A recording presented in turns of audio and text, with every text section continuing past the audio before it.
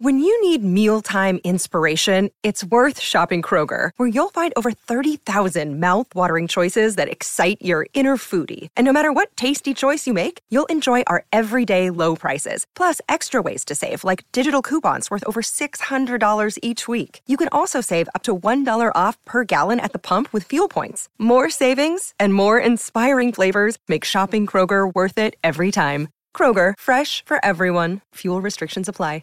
Join us for today's episode of the Word of the Day podcast, where we're delving into the meaning of the word unamiable. Let's begin. The word unamiable is an adjective that describes someone or something as not amiable, meaning they are not friendly, pleasant, or agreeable. It conveys a sense of being morose, ill-natured, or repulsive in demeanor or behavior. An unamiable person may be difficult to get along with, lacking in charm or warmth, and generally unpleasant to be around.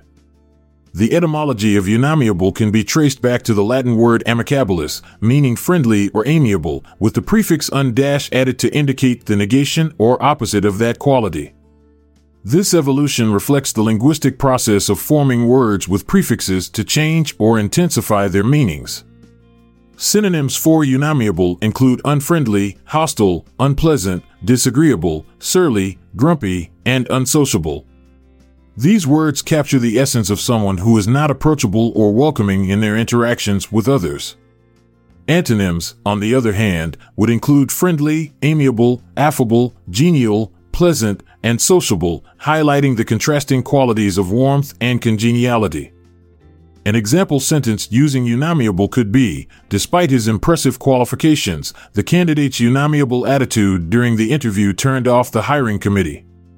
This sentence illustrates how someone's lack of friendliness or pleasantness can have a negative impact on their interactions and relationships with others.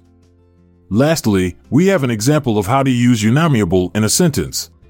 Despite her outward beauty, her unamiable personality made it difficult for others to connect with her on a deeper level. We appreciate your support for the Word of the Day podcast. If you enjoyed this episode, kindly share it with your friends and family.